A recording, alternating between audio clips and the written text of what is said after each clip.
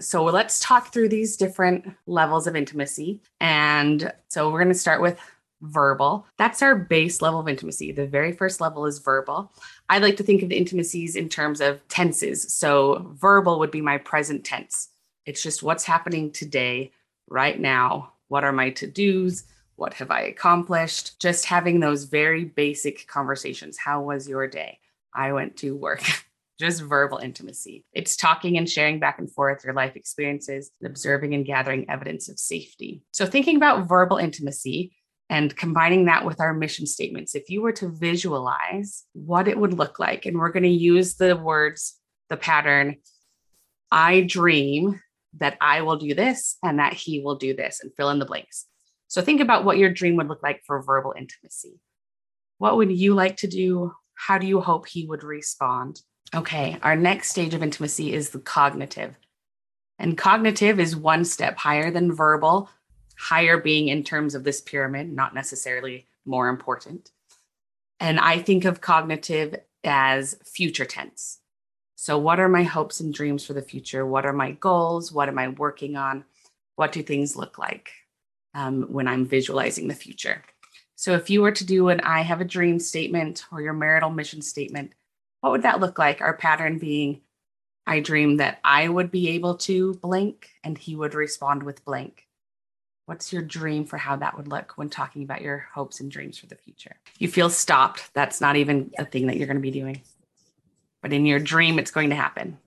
Our next then is emotional. And this one I would say is past tense.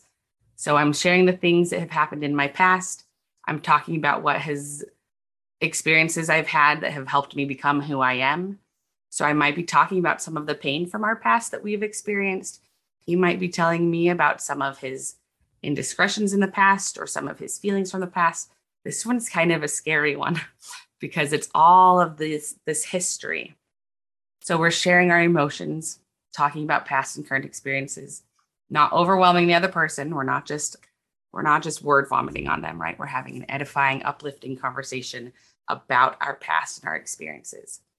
So I feel like there's probably a lot of dreams in this one because we're all, I imagine, have had experiences where we're trying to express, hey, this was something that's happened in the past.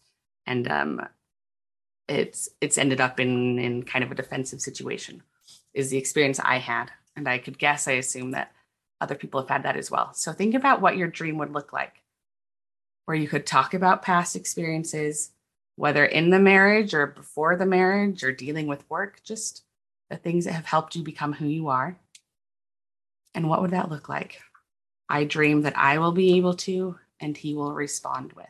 How would you fill in those sentences? This one is called emotional intimacy. And so having those emotions and being able to express them is part of it. Something that I've been considering recently is how often we end up apologizing for emotions. Like if when I'm leading a group, someone comes in who's had a particularly rough time and they start talking and then they start crying. Without fail, they'll go, sorry, I don't know why I'm so emotional.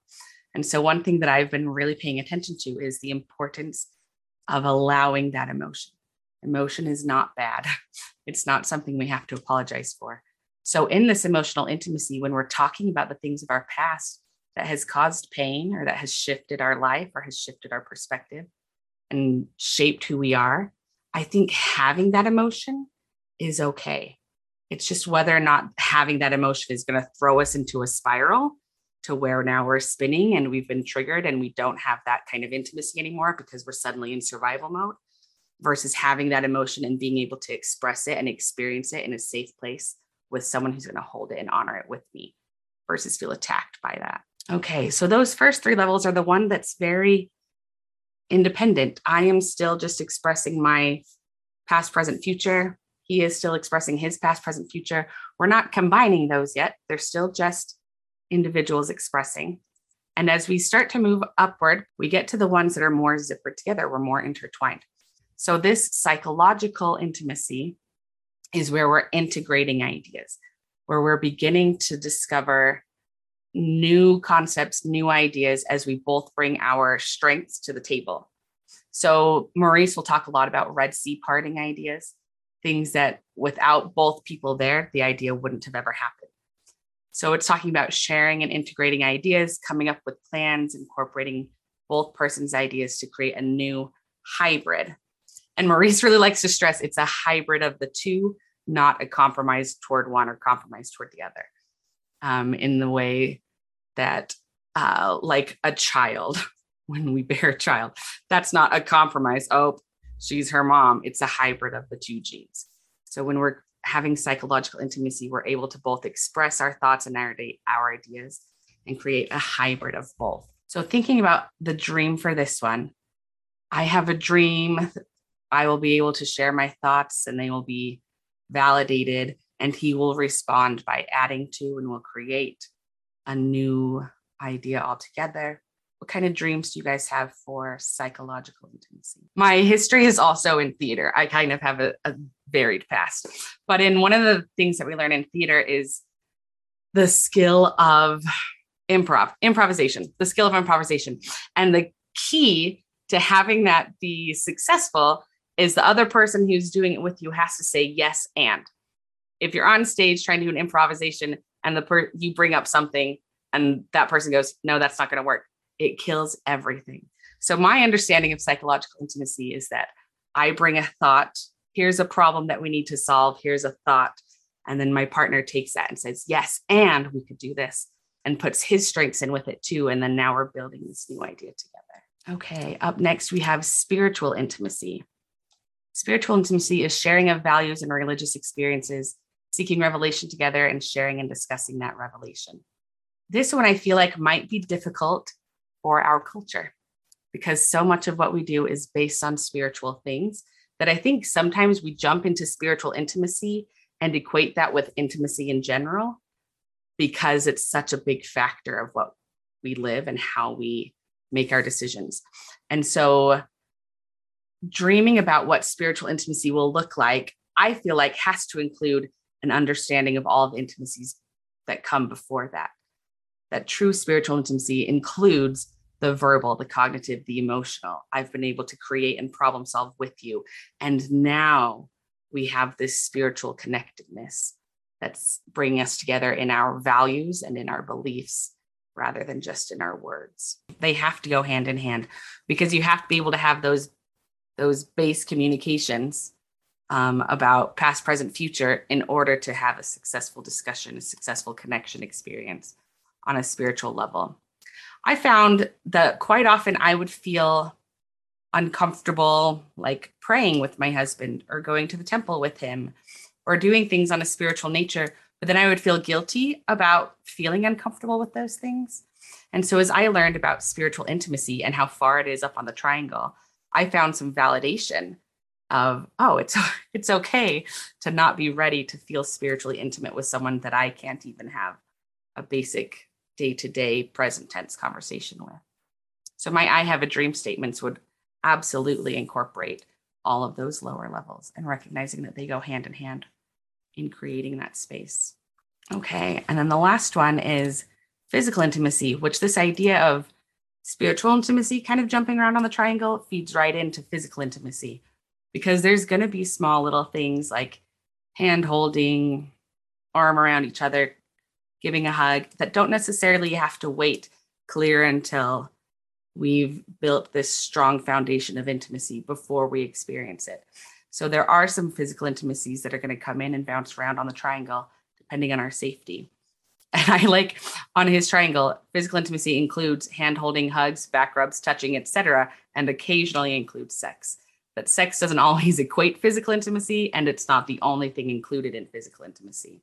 But sometimes that's even used to cover up a lack of intimacy.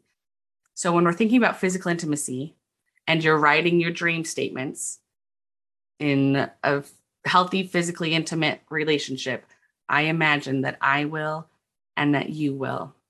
How would you fill in those spaces? What would that look like? For those of you who have joined recently, I was explaining that my history is in teaching, that I was a teacher for years and years before getting into counseling.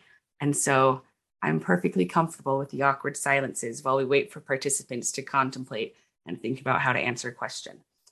So just letting you know, we can sit and wait because I want you to have the the time that you need in order to contemplate what's happening. My statement would look like, I have a dream that physical intimacy of any sort, from hand holding to kissing to sex, won't happen unless I'm feeling safe, and I won't feel pressure, and I won't feel attacked when I say no.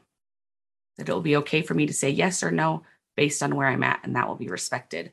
And I have a dream that he will respond by also saying yes or no based on where he's at, and that neither of us will feel attacked. We'll be able to respect each other and where they're at in that moment. I think sometimes it's hard to extend that same idea, but can you imagine? Let's have a dream, right?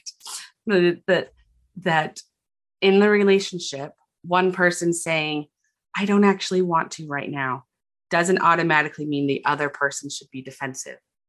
That instead they can respond with, okay, let's talk. What is it that you're wanting so that we can understand what's going on? It's not an attack.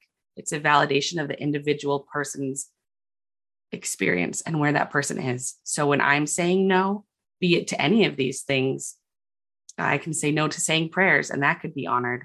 Recognize that that's not where you're at right now. He could say no to doing any of these things.